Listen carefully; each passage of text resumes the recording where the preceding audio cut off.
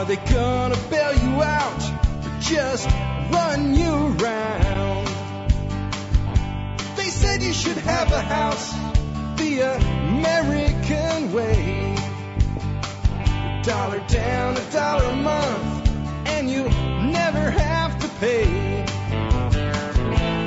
There's a better way to do this. Let me show you a better way. You don't have to be another face in the crowd. Hey folks, Jack Spirko here with another edition of the Survival Podcast. As always, one man's view of the changing world, the changing times, and the things that we can all do to live a better life if times get tough or even if they don't. Coming to you once again from Arlington, Texas today with episode 516 of the Survival Podcast.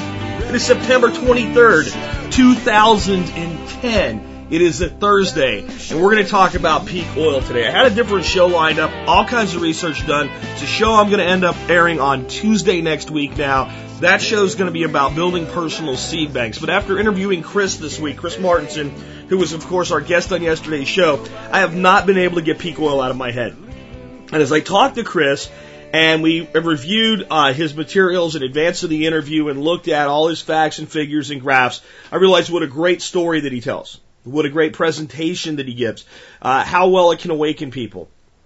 But I also realized something else that I knew and I've known, and I'm even going to bring on a blast from the past today. I'm going to bring on a segment of the Survival Podcast from over 2 years ago today.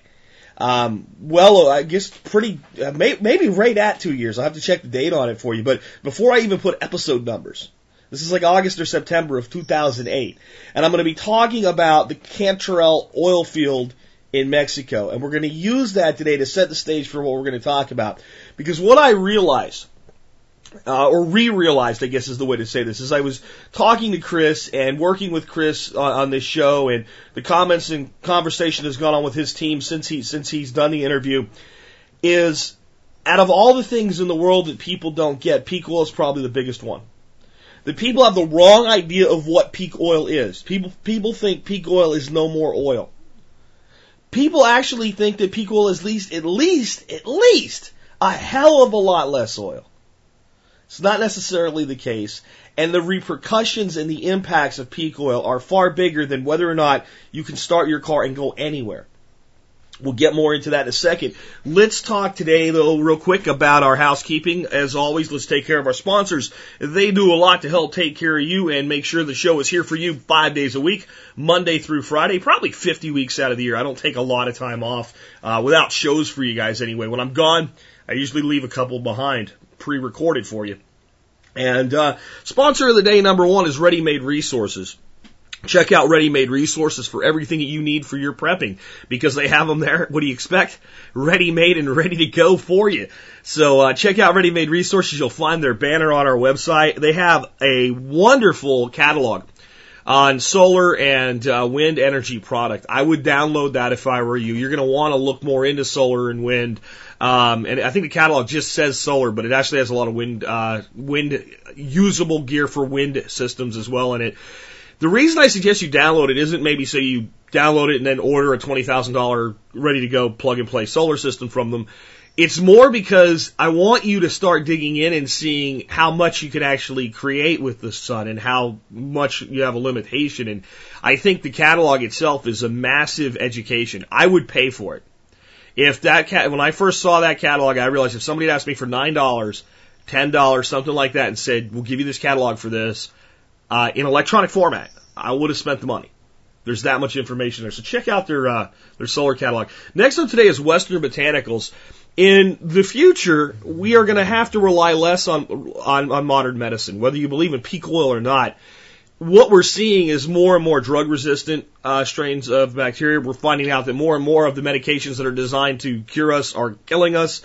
And the cost of healthcare is becoming higher and higher in spite of the government's attempt to make it free. It just isn't working out that way. And I believe that we should all take some responsibility for our own health. Now, again, if I get in a wreck and I have a yield spline in my spleen, please take me to a surgeon immediately. If I'm in the middle of a cardiac arrest, I would like to be taken to the ER, please, now. But in a lot of chronic conditions, we can do better for ourselves acting as our own doctors. And I think Western Botanicals is a great place to start in your quest to take control of some portion of your medical and your physical health. I'm not saying you can go cure cancer at Western Botanicals, and I don't think I think Dr. Kyle Christensen over there would have a heart attack if I said that. He'd probably sue me. But what I am saying is that just like we can become partially self-reliant with our food supply, maybe we can't grow 100% of our own food in our backyard that we need. But if we can grow 20%, we're 20% less dependent. If we can step up and take responsibility for 20 or 30% of our health, that's a dependence that we've reduced. That's a redundancy that we've created. And there could be times when there's no other choice. So the time to learn how to do these things is now. Next up, make sure you connect with us on YouTube, Twitter, and Facebook. Also, please join our forum. Our forum is growing like crazy. Just go to thesurvivalpodcast.com, click on forum, go register, sign up for the forum, and start connecting with good people. There's a PhD level of information in that forum on everything and anything you would want to know about emergency planning, preparedness, you name it, it's there, and great people that are looking to help you. Last but not least, consider joining the Member Support Brigade. Do that. You get exclusive content available only to members. And remember, episode 550 is going to be a special show. Dial 866-65-THINK and tell me what the Survival Podcast and our community and the people that are part of it have meant for you over the past year or two, how you've changed your life for the better by becoming a prepper, becoming self-reliant and self-sufficient, and not relying on somebody else to solve your problems. Tell me all about it. If you want a good example of what kind of call to make, I'll put a link today into our first year anniversary show, and listen to that one. You can hear the first time we did this, what people did, and I think you'll want to be part of it. Okay, with that, let's get into the show. Again, I want to talk about peak oil today, and I want to set the stage for you with a simple thought. And then I want to play for you this episode let me check for you. September 5th, 2008. Before I play the segment for you about the Cantrell oil field from a little over 2 years ago now, I want to put this thought in your head as you're listening to this and as we go forward today. Peak oil does not really require that we start to run out of oil. It simply requires that we meet a point where we can't produce more and demand continues to rise. That is all it takes. When we reach a point where we have maxed out how much we can extract and refine compared to how much the world's demanding. Think about that. And again, from September of 2008, on the Cantrell oil field, Jack Spirko in the car, bad audio, low quality recording, but 2 years ago. And then let's come back and let's look at what's happened since then. Oh. We always hear people, mine, grumble, gripe, whatever you want to call it, about buying oil from the Arabs. All right? And we do buy a lot of oil from the Middle East. But the top three countries we import oil from, only one is Arabic, and that is Saudi Arabia. That's our number one supplier of imported oil right now, is Saudi Arabia. Number two, Canada. Okay? Canada. Number three, Mexico. Mexico's got production problems, folks, and what you have to really understand here is, again, it's small little pieces of capacity reduction that have massive impacts on the total volume of oil. In other words, to have oil go way, way up, we don't need to run out of oil. All we have to do is have a 1% shortfall versus capacity and demand. When there's 1% of people trying to get oil or trying to get gasoline, they can't find it because stations are out, gas goes through the roof. All right? That's just how this system works, because it's meant to work at peak efficiency. That's how the entire oil industry is built. It's meant to work all out, all the time, full tilt, full bore. So how is this going to be effective? What's going on right now? I'm going to give you one oil field as an example. There's more than one that are doing this, but this is a big one. And this is one that nobody's talking about. There's an oil field called the Cantrell oil fields down in Mexico. They're currently running low. How low? Well, they're running low enough that based on just our imports from Mexico, we are now getting 1.2 million barrels less a day from Mexico just due to the decline in this oil field. That's how massive this oil field has been. To put that in perspective for you, the little hiccup in price we have, our price bounced up for a little bit, it's coming back down right away, from Hurricane Gustav, Hurricane Gustav didn't damage any of the oil platforms, but it reduced, it shut them down for a few days. So the guys had to get out of there so they didn't get hit by the storm, right? Okay, it cut us off 1.2 billion barrels a day. But it was temporary. This decline in the Cantrell fields is permanent. Those 1.2 million barrels are never, ever coming back, ever. Capacity has gone down, and it will not recover in that field anyway, okay? Now, when you look at that, you have to say, well, what does this mean as a whole? Let's look at this. Mexico is the 6th largest oil-producing country in the world. Number 6 in the world. Most people just don't know that about Mexico. And Cantrell produces 60% of Mexico's oil. Say it again. Number 6 oil-producing country in the world. One oil field produces 60% of their oil. Its production capacity has dropped by 1.2 million barrels a day and is in continuing decline, and it will continue to go down every day from this point forward, and the oil will never come back. They've reached the end of the massive peak production capacity of the Cantrell field. It is gone. And there are other oil fields experiencing the same thing all around the world. But what it means for Mexico is bad because 40% of their real economy, and when I say real economy, I'm saying money that illegal aliens in the United States don't send back to Mexico, 40% of the Mexican economy is oil. And they're having their biggest oil reserve that produces 60% of that economy for them go into a permanent spiral downward decline. You think we have a lot of people coming across the Rio Grande River right now, folks. What happens when that growing middle class in Mexico starts to see the ceiling hit and starts to see decline? All right, so that's like another unintended consequence of peak oil. So these are the things that are going on right now. And there's these other oil fields across the world. There's giant oil fields in Saudi Arabia that are moving into the same cycle. I just bring up Cantrell because it's the latest thing. It's something you think you would hear about. You would think that Dan Rather or David Brinkley or whoever the hell these idiots are now, I don't even pay attention to them anymore. These guys could be retired. But you would think that they would tell you about things like this. They would tell you that Cantrell's running dry. That the place we get, the third largest importer that we have has its biggest oil field running dry. You'd think they would tell you that, but they don't tell you that. Right? You think they would explain to you that the reason that oil went up isn't just because there's 1 billion people in China and India using it, but that China bought an ass load of oil leading up to the Olympics and created a surplus. You think they would explain to you that the drop is because they quit buying it because they pulled cars off the road, but they don't tell you any of these things. Okay, again, that was 2 years ago, and I want to read to you now what has happened to the Cantrell field since then. I'm reading this from Wikipedia. I'm going to read what the experts were saying starting in 2004 up through 2008 where I talked about this, and through to today with what's actually happened. And this is from Wikipedia, and I know it's not the end-all source for everything, but this information is accurate. I have verified it. You can find it cited in multiple locations, and the annotations in this Wikipedia article are solid. Okay? So here we go. Production decline. Again, this is the Cantrell oil field, exactly what I was talking about 2 years ago. Luis Ramirez Cozo, head of Pemex's Exploration and Production Division, announced on August 12, 2004 that the actual oil output from Cantrell was forecast to decline steeply from 2006 onwards at a rate of 14% a year. In March of 2006, it was reported that Cantrell had already peaked, with a second year of declining production in 2005. For 2006, the field's output declined by 13.1%, according to Jesus Reyes Herliolas, a Director General of Pemex. In July of 2008, daily production fell sharply by 36% to 973,668 barrels a day, from 1.526 million barrels per day a year earlier. So we went from 1.5 million to 970,000 barrels just in 2008. This is right when I was talking about it. Here's the important part.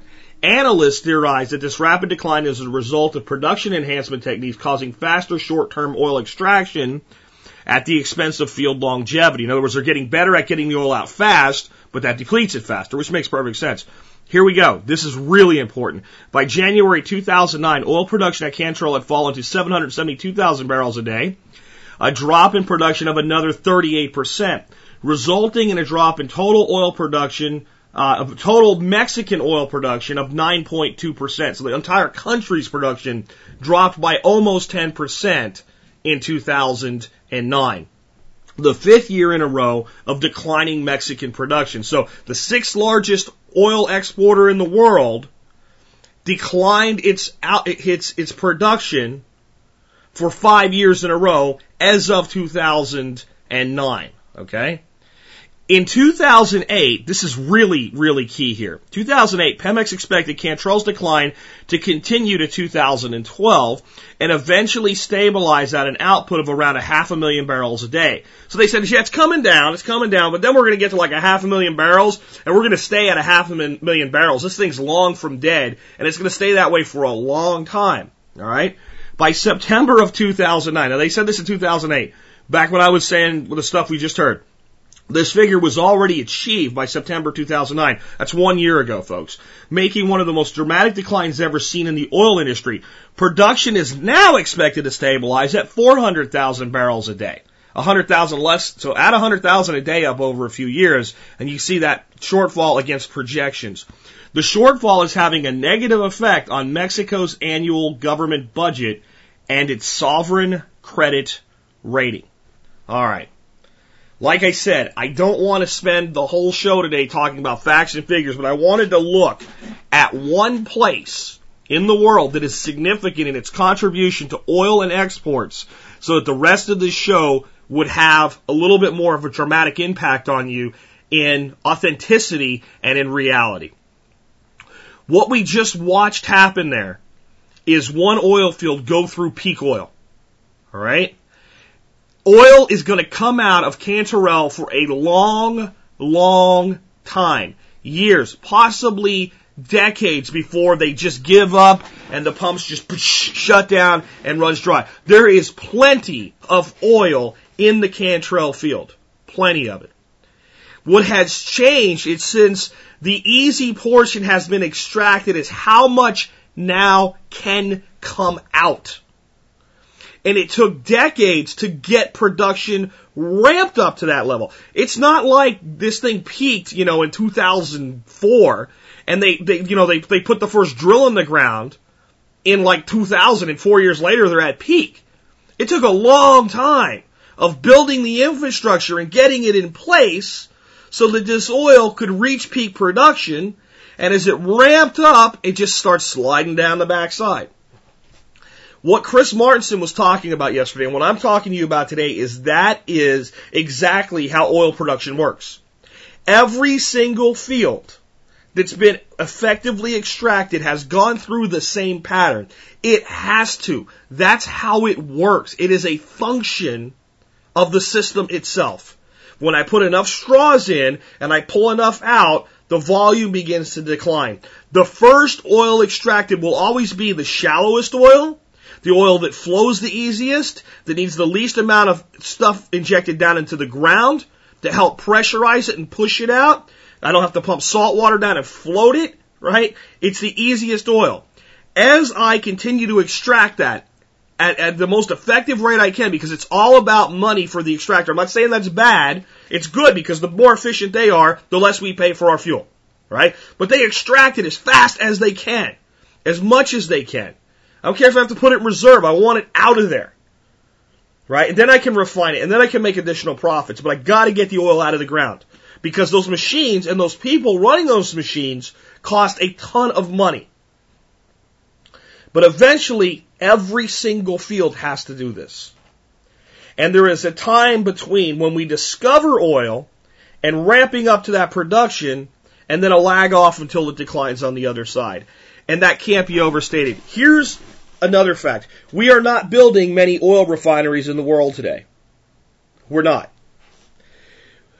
And that tells us that even if there's a lot more oil out there than we realize, we still have a production. Oil, when it comes out of the ground, is useless. When it really comes down to it. If you just take it in its raw form, it's not really good for anything. You might lubricate a hinge with it. If it's really good sweet crude, you might be able to burn it. But overall, it's not. It's going to burn very dirty. It's going to produce noxious emissions. It's going to produce extreme toxins. It's going to burn inefficiently if it burns at all. Some of it won't even, the sour crude, some of that stuff won't even work as heating oil as it is in its raw form. It has to be refined and it has to be distributed. This is also part of the peak oil issue. Now, there's people out there, and somebody's going to put in the comments, but Jack, we know there's abiotic oil, and the earth makes its own oil. Where is it? Where is it?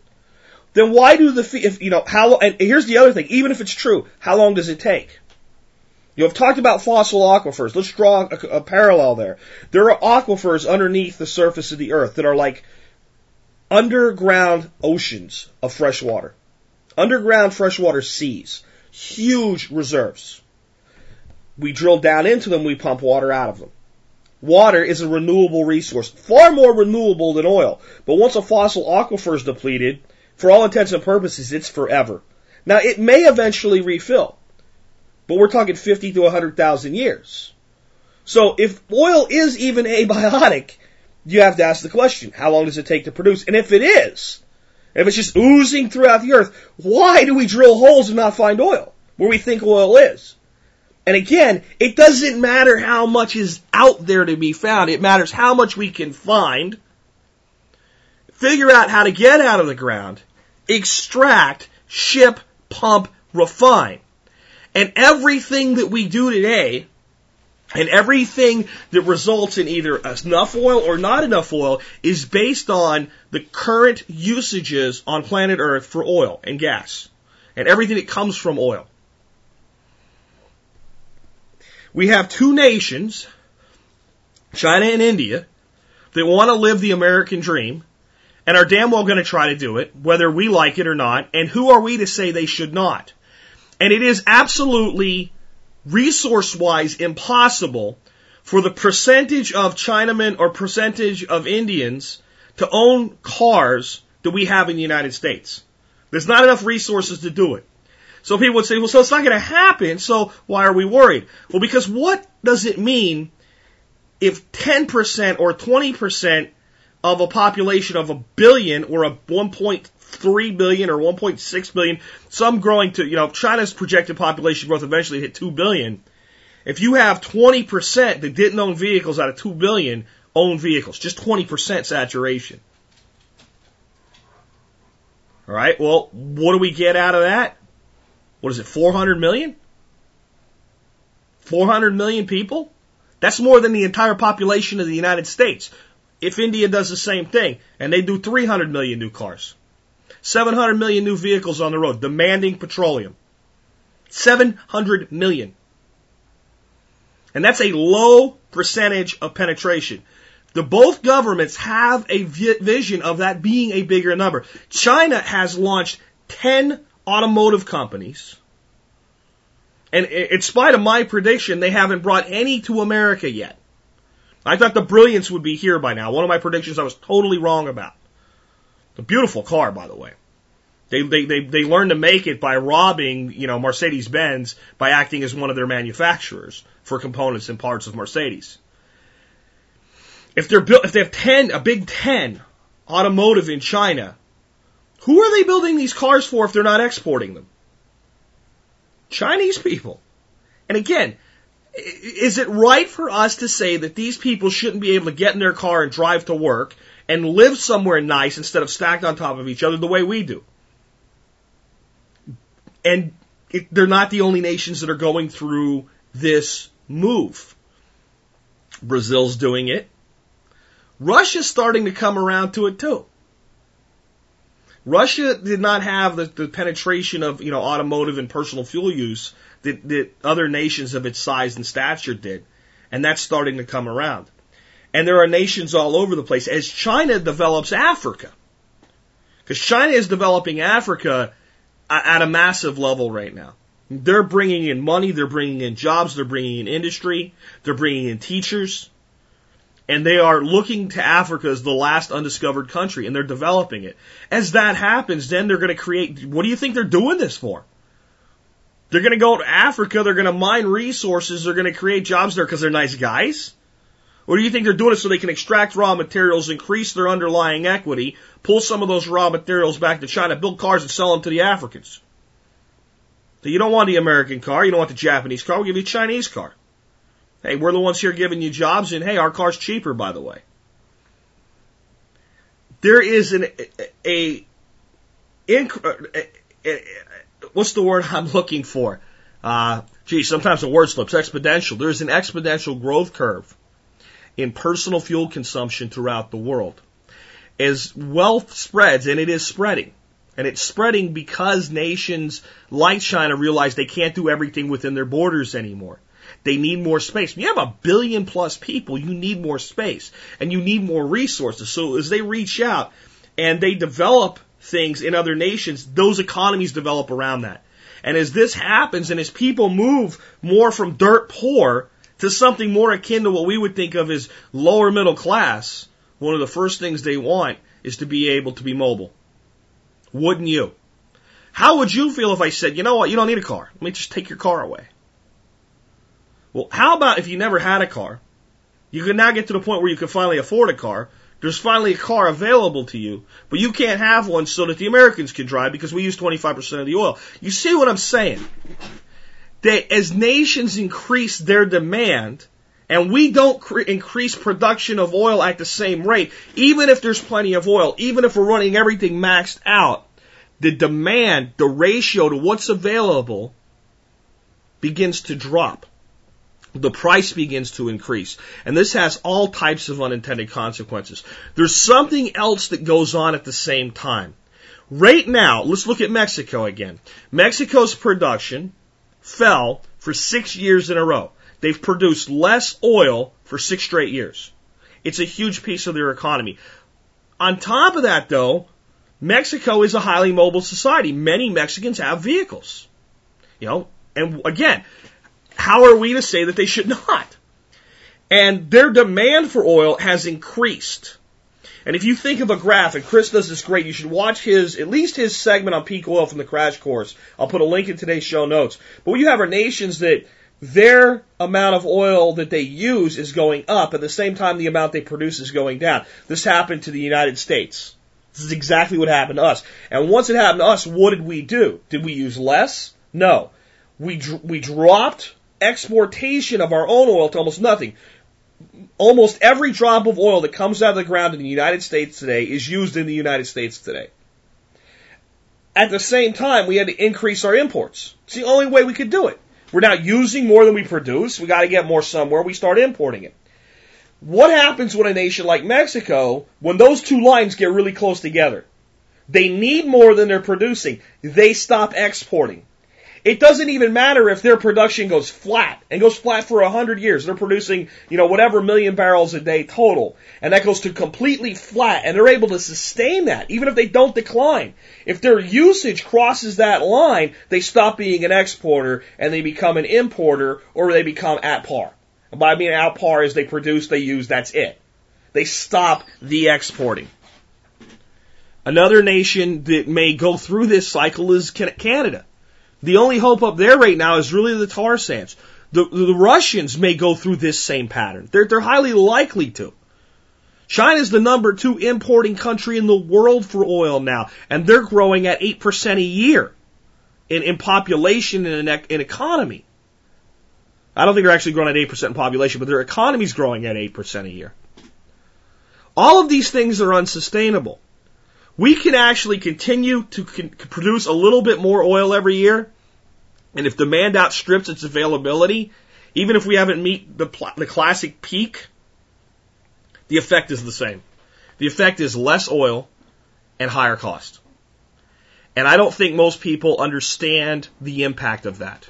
And I don't think most people understand the fact that it will affect every aspect of energy use and food consumption in your life. There is almost nothing that higher oil prices won't make cost more, put in less supply, and cause more pain out there. Let's look at the one that every time I mention electrical rates, people always give me stats. Let me give you the stats myself so you don't send them to me this time.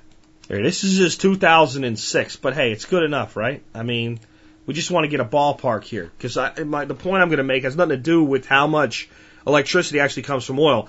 Total produced by petroleum, and that's going to be petroleum coke, and oil-fired boilers, comes out to about 1.3% of our electrical grid is supplied by oil directly as of 2006. About 19% from nuclear, about 12% from combined natural gas, about 49% from coal. And then everything else makes up, 1 point here, 2 point there. Natural gas fired boilers make up another 4%. 7% is hydroelectric. Combustion turbine generators, 3.6%. Wind power was 0.7%. That's actually a lot higher now. It's getting closer to the 2% range. So when I talk about your electricity, your cost of electricity, and people hear oil prices and electrical prices, they rightly have a knee-jerk reaction. And that knee-jerk reaction is, well, since we only get about 1.5–2% of our electricity, when I turn the lights on, or turn the stove on, or turn the AC on from oil, then oil actually has very little to do with the cost of electricity. Really? I almost want to feel like, I don't want to be arrogant or anything, but I almost feel like if you ever watch a little cartoon show called Family Guy, and there's a little baby on there that talks, and he's real a smart ass, and he says, "Do you even hear yourself talk?" That's my knee-jerk reaction that I try to pull back from and say, let's take a bigger look together and explain this and figure this out together. Let's say that we're going to look at the fact that almost half of our energy comes from coal.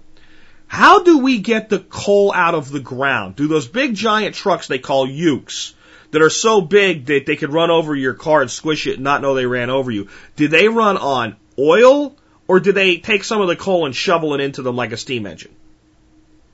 Okay. When that coal comes out of the ground, it's extracted by a great big shovel or through shaft mining operations with a bunch of equipment. Does that equipment run on A, a jelly bean field, B, bee power from bees, C, Martians that beam energy to Earth, or D, petroleum? Okay. Those mining operations are staffed by thousands and thousands and thousands of people who work really hard at very dangerous, low-paying jobs and work their ass off to pull that coal out of the ground. When they get to work in the morning, they go in a car. Are those cars powered by A, tree power, right? B, solar panels, C, natural gas, or D, oil? Once that coal is extracted, it has to go to a thing called a breaker. It breaks the coal up into little pieces. It separates rock out from it, and it classifies the coal into things like anthracite and bituminous, because based on different hardnesses, coal burns at different temperatures and has different functions. And once it gets done with the breaker, they have to put it on big trucks, and then they ship it to a place where they burn it to make electricity for you. Do those trucks run on A, hydrogen reactors, B, the sun, D, the grass, or C, grass, or D, petroleum?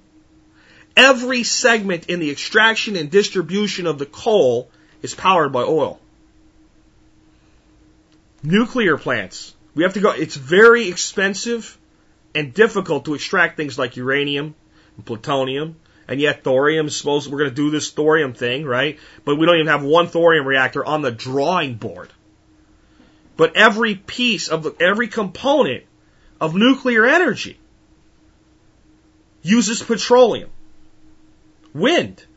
The windmills get to the middle of the field and are set up by people driving horses, dogs, cats, or cars and trucks burning oil. When we put in a wind farm, we have to put in a huge infrastructure of cables and lines to transmit that energy back to the grid. We have to build new infrastructure that accounts for those windmills don't always spin, and they don't always spin at the same rate, and their power distribution fluctuates. And when we dig holes in the ground, and we dig trenches in the ground with great big trenching equipment and great big backhoes, and we do all this backbreaking work to install this new electrical infrastructure, does the equipment putting it in use fish power, dog power, turnip power, or petroleum? And I'll stop now because I know I'm probably getting ridiculous, but I want to drive the point home. Every aspect of energy use in your life right now hinges upon oil production. Natural gas, the same way. The guys driving the equipment, the drills that are going in, right? The infrastructure being laid, all of it burns petroleum. Without petroleum, we don't get any of the other energy sources either. Once they're up, okay, once the wind farm is up, once the infrastructure is tied in, yes, that windmill will produce over and over and over. And we could even build some truly electric vehicles so that the service techs that go out there use the energy being harvested from the wind turbines to do their annual maintenance. But we got to build it first. Let's look at food. Food doesn't seem directly connected to oil. But let's look at let's not look at the food you grow in your backyard, because I think you should be doing that. Let's look at food for the mass distribution system and see how much of it hinges on oil that we don't even see. Because we all know it has to go on a plane or a boat or a truck or a train to get here, and we're probably burning diesel fuel and or gasoline and or jet fuel to get that done. So we'll accept that. We all know that we have to get in our cars and drive to the store, and that's going to cost us gas. We all know that once it gets to a central distribution point, it gets broken up on a lot of trucks, and that's gas. Right? We all know that the employees that work for the farm, work for the store, all of these people have to use petroleum but let's let all of the obvious go. We got down to the meat counter and we see all these plastic wrapped pieces of meat. Where does the plastic come from? Oil. We look at all these wonderful plastic bottles. What are they made out of? Oil. A lot of the materials in the store, oil. We need to build a new store. We burn oil. Medicine, oil. We have to transport it. So the medical industry, dependent on oil. Computer industry, we need electricity. We already did that. Every single aspect of your life that provides convenience, comfort, and to some level of necessity hinges on one thing, and that is energy. And energy today hinges 100% on oil. And oil production is flattening, and oil demand is increasing, and we are in peak oil right now. This second, we are experiencing the top of peak oil. Now, production might continue to go up a little bit, but demand is going to outpace it. There is no doubt about that. Governments around the world are accepting this now. The Germans just had a report leaked out. The basically says, yeah, we're kind of in peak oil now. We need to figure out what to do. There's some security issues, and right. So it's here. Now, the next 10 years could have big changes or could have very small changes, but there'll be change. The next 20, I would say the same thing. By that point, we're going to be really feeling the effects of this thing, barring an extreme drop in our population. I mean, if some kind of pandemic comes in and wipes out 10% of the population and curtails use, we're not going to catch up by using alternative energy. That doesn't mean I don't think we should do it. We should put every windmill we can put in. You know? We should put in all the geothermal energy sources we can put in. We should be looking at tidal energy sources. We should be doing everything we can with biofuel. You know, without compromising our food supply. But even all of these things are incremental drops in the bucket. What Chris told us yesterday is if we wanted to go to 100% electric power in the United States, make all the vehicles plug-in electric vehicles, every bit of heat come from electricity, we're just going to rely on electricity and get rid of oil. The amount of nuclear plants we would have to build in this country to do just that is 700. And there aren't 700 nuclear plants in the world. There's only 2 companies that build the equipment to make them. And I've told you before, there's only 3,000 people in the United States that actually have the technical expertise to run one. And you can't have one guy at each plant, folks. You got to have a team of these guys that know how. Now, I'm not talking about the guy that sweeps the floor or even the guy that does the Homer Simpson level work. I'm talking about the operational staff that actually knows how to run it, and having a staff big enough with enough redundancy that if somebody gets hit on the road on the way home, the plant's not going to be shut down. We're not going to have Chernobyl or 3 Mile Island, right? Plus, we have a problem that we have so many environmental wackos that say they want cleaner energy, but they don't want nuclear plants built. They don't want streams dammed to make hydroelectric power. They don't want windmills put up because it's going to knock a bird out of the air. They don't want solar panels put in the desert because, honest to God, I'm not making this up, solar panels in the California desert were blocked because of environmental concerns that it would cause too much shade in the desert. This is the world we live in. A world in which, in the best case scenario, the solutions are not available to 100% fix the problem. And many of the solutions are not being done or are being blocked or both. Because like Chris told us yesterday, there are so many things we could do, right? We could be putting in more wind, but we're not. We could be, developing more solar, but we're not. We take opportunities and we throw them away. Our president and our Congress and our Senate saw fit to blow $800 billion, let's call it because of interest and everything else that's tied to it that they'll lie about, $1 trillion.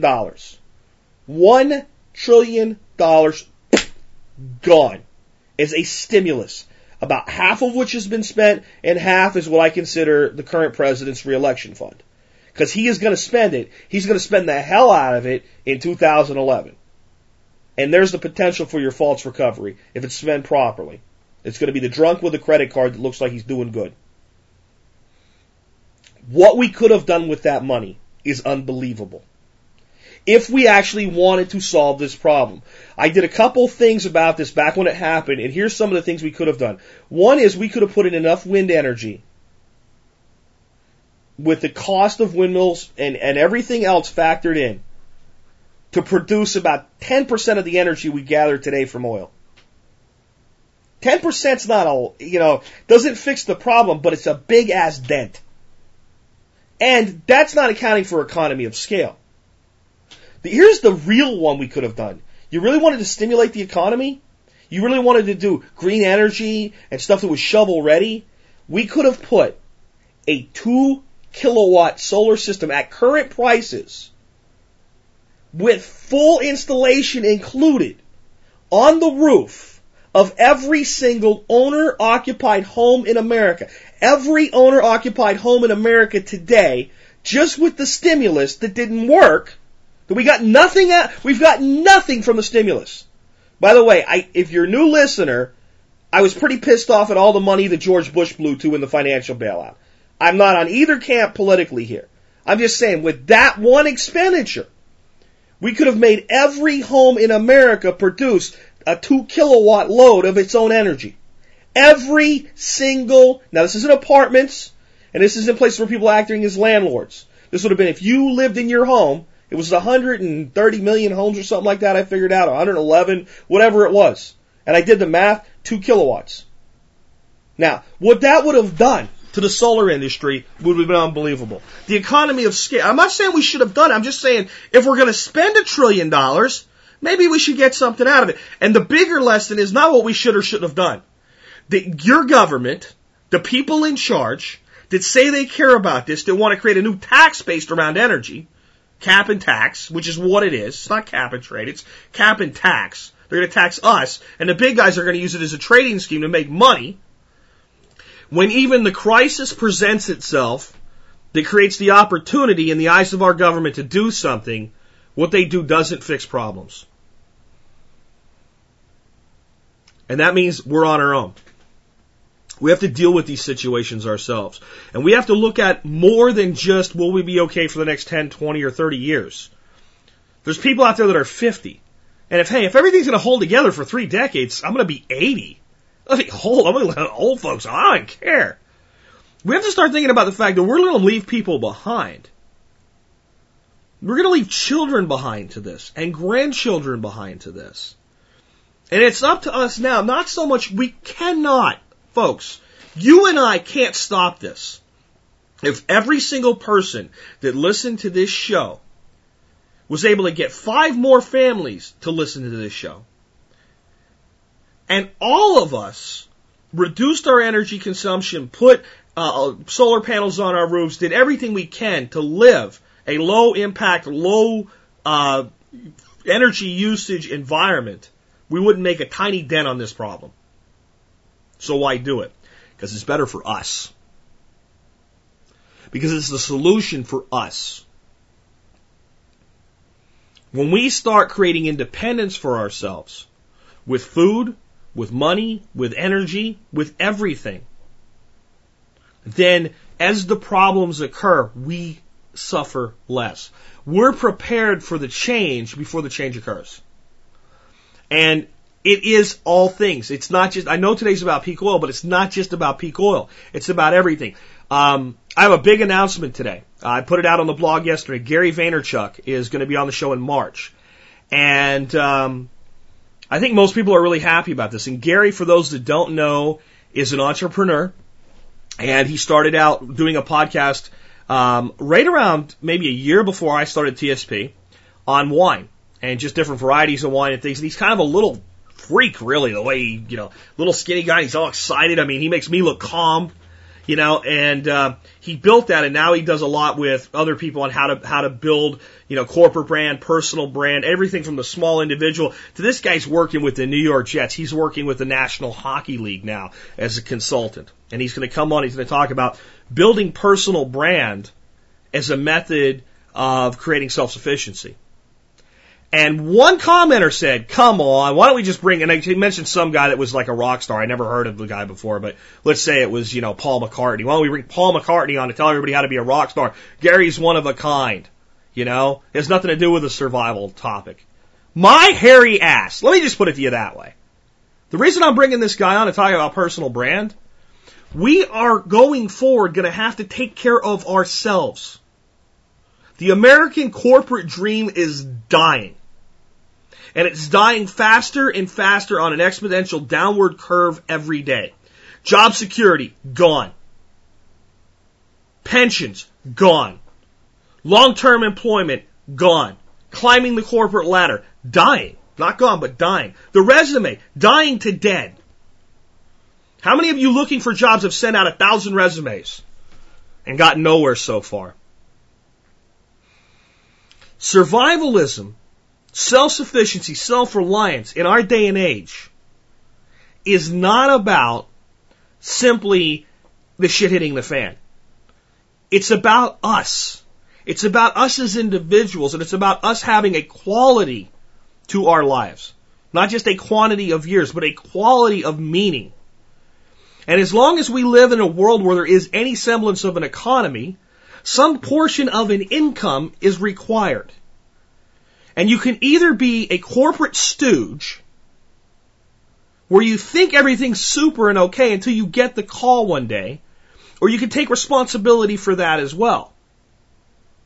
That's why I'm bringing a guy like Vaynerchuk on. That's why I've done 1 or 2 shows about building a business, being self-employed, having your own personal brand. Personal brand's not just about your own business. If you're going to be an employee, then you want to be known by 20,000 people as the best damn PHP programmer, developer there is. You want to be known as innovative, creative, and you want people with similar identities to identify with you. You want people that have the power to employ you, waiting for you to get fired. Praying to God you get fired so they can make you an offer. And the economy changing is a big part of the solution to peak oil. We are seeing right now a massive decoupling of the need for an employee to go to work and sit down at a desk to do their job, because most jobs today can be done from home. And not just computer jobs. There's many jobs that are, you might use a computer, but it's like using a phone. And every time we take one person and they don't have to drive to work and back every day, that's a hell of a lot better than them just buying a more fuel-efficient hybrid car. Because instead of using less fuel, they're using none for that same expenditure. We still need electricity. We still need energy. So that's why I'm bringing a guy like Gary on. And that's why if we're going to look at peak oil, we have to realize it's not just about cars. And it's not just about gasoline. And it's not even just about electricity. It's about every single facet of your life. And what that means is you should be doing everything you can today to create some portion of redundancy and self-reliance in every single facet of your life. There has never been a community, a citizenship, what's the word I'm looking for? I got words missing today. Civilization is the word I was looking for. There's never been a single civilization in the history of the world that wasn't energy dependent. From the first of our ancestors that figured out how to make fire by friction forward. Every time more than, people living like monkeys in the woods before we created societies. From that point forward, every civilization, every society, every village, every family has had energy dependence. Every single one. We are not different than them. In fact, we are in many ways worse off than they are. People that were always dependent on chopping down wood for heat and light and cooking were pretty resilient. As long as you could find something else to burn, you were okay. We've gone to an on-demand world today, and we've become decoupled and disconnected from that. And it is more important that we start doing things like producing a portion of our own energy so that we comprehend and understand how difficult it is and how limiting it is, than just to relieve the problem, to take pressure off the problem. Peak oil's not going away. And maybe I'm wrong. Maybe we're not in it yet. But understand this if you take nothing else from today about peak oil. We could be in peak oil for 10 years with nobody really able to know it or admit it. And certainly with it being hidden. And certainly with the effect not being heavily felt. The effect isn't felt when everything is in balance. But as long as it remains in a balance that's level, that's not growing concurrently with each other, we have a danger that if production drops even 1%, or demand rises even 1%, and the other side's not able to compensate, then the effect is felt. It's just like we were in a recession for a long time with everybody saying, no, we're not in the stock market, everything was okay, and a few people lost some jobs, a few people lost some homes, but it wasn't really a recession. And then one day somebody went, holy crap, it's a recession, and everybody panicked, and everything fell apart, and people lost jobs overnight because the employer heard it was a recession, so they scaled back, because they knew it was coming now. This is how peak oil can hit us. It's when it's admitted. And when we start having a government like the Germans, pretty smart people, leaking a document that kind of sort of says that already. We're getting close to where the world altogether looks at it and acknowledges it. And I'll tell you why they don't want to acknowledge it. It's not because it's not real. It's because they know what the effect is. There's a reason it's being hidden. And it's being hidden for a lot of reasons. I think the Saudis have a greater decline than they've ever admitted. They don't have anywhere near the reserves they claim anymore. But you would think, well, why wouldn't they admit that? Because that would drive the price of oil up and they could sell what they have left. Because the more the world becomes in touch, the more we become in touch with the reality that we are going through a peak energy crisis and a peak resource crisis overall, the more we will develop ways to use less and develop alternatives. And eventually, what happens to oil is instead of becoming very, very expensive, it becomes very, very cheap. Because we realize it is a losing play long term. And that we can only use it for certain specific things. And that we need to adjust our lives in ways that make us independent from it. A very painful, very dangerous period of time. But once done, it decouples the dependence to a large degree. And none of these nations want that to occur. Because nations think today like corporations. They think about tomorrow, not next year. You know, and they do think about next year a little bit, but they think next year way more than they think 5 years. And there's very few nations that are really forward looking out 10 years. Our nation, the furthest looking we're ever out, is about 5. That's the current president looking to his re-election in his second term. Can survive there, we'll deal with that when we get there. This is the reality you live in today. It's up to you what you do about it. My message, I want you to become more self-reliant and put more redundancy in your life in every aspect. I want you to focus on energy, but I want you to really realize energy is a tool. And I want you to look at your life and I want you to assess it and I want you to realize how many other things in your life are enabled by energy. And I want you to realize that the more independent you become now, even if the crisis is 30 years away, the better off your life is today. The quality of your life can go up with your let's say, lifestyle quotient going down based on the way the rest of the world looks at it. We don't need as much as we think we do. Last night, I'll give you one more kind of analogy that seems off base here. But I think it'll help frame it if you just look at it for what it really is.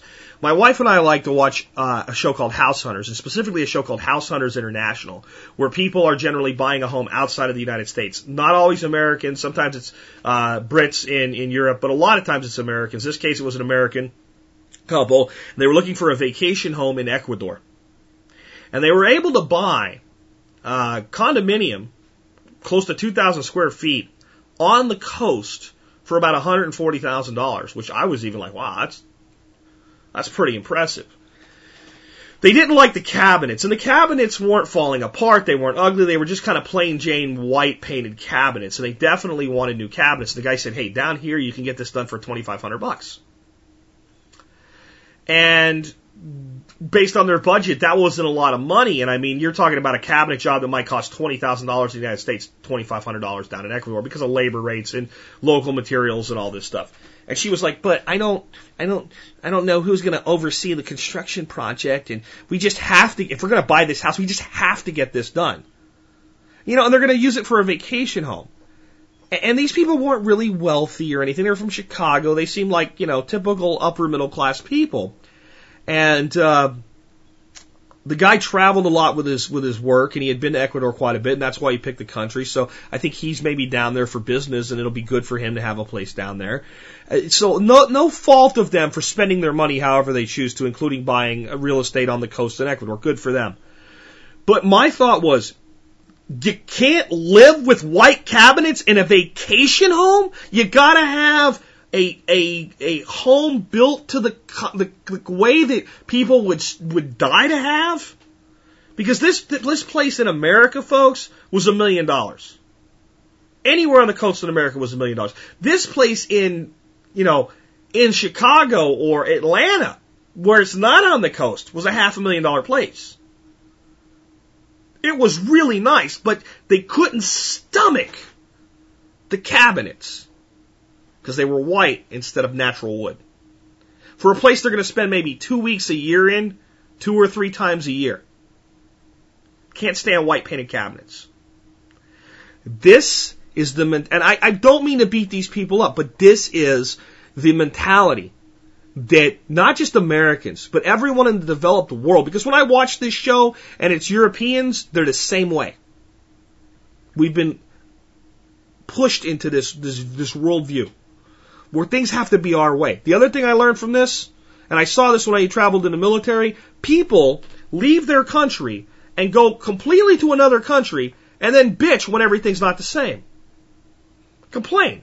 Well, I don't like that, and why is it like this here? And at home we have central air, and here they have, individual units, and I'm going to have to share this pool with somebody else. And if you don't want change, why are you going 5,000 miles, crossing multiple international borders, if you want everything to be the way it is where you're at?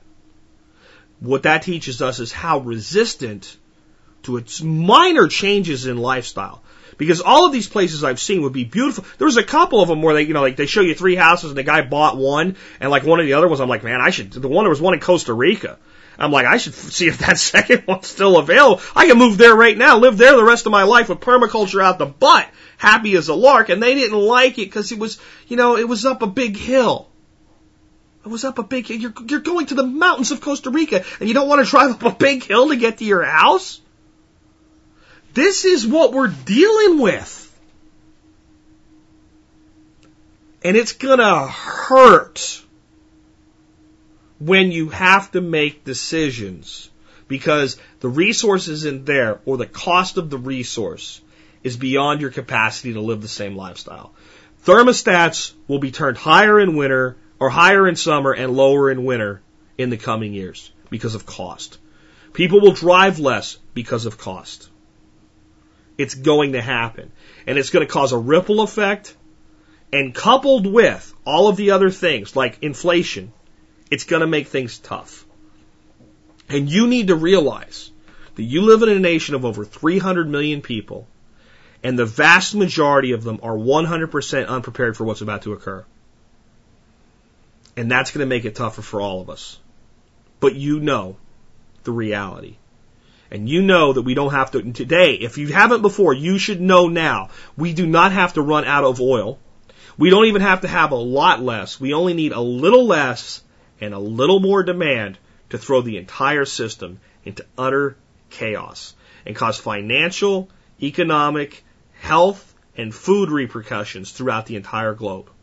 Not the end of the world as we know it, but the end of the lifestyle that we've become accustomed to as a God-given right as we know it. We don't have a right. We don't have a God-given right to a 4-bedroom house and a 68-degree temperature. If you want to go out and work for it, that's fine. But we're getting to the point where even the people that are willing to work for it, it's not going to be there. And what it's going to do to society may not be catastrophic, but it is going to be painful. Like Chris says, it's going to be like going down a straight road for thousands of miles at high speed and not seeing that one big right-hand turn that's coming up, and you have to make the turn. It can cause a lot of problems when we get to that turn. The turn's coming. Be prepared for it. Build the self-sufficiency in your own life. I hope you have a new view of peak oil today and see it as peak energy and understand that it's also peak resources. It's everything else. It's water. You know, it's topsoil. It's farmland. It's everything we depend on. And energy is the catalyst that ties it all together. So build that self-sufficiency in your life. With that, this has been Jack Spirko with another edition of the Survival Podcast, helping you figure out how to live that better life if times get tough, or even if they don't. You don't have to be another face in the crowd. You don't have to live the way they tell you to. Make your own way, others will follow. The revolution is you. The revolution is you.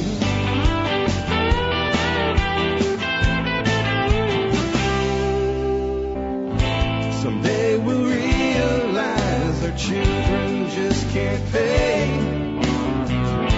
'Cause nobody up there cares. They're living for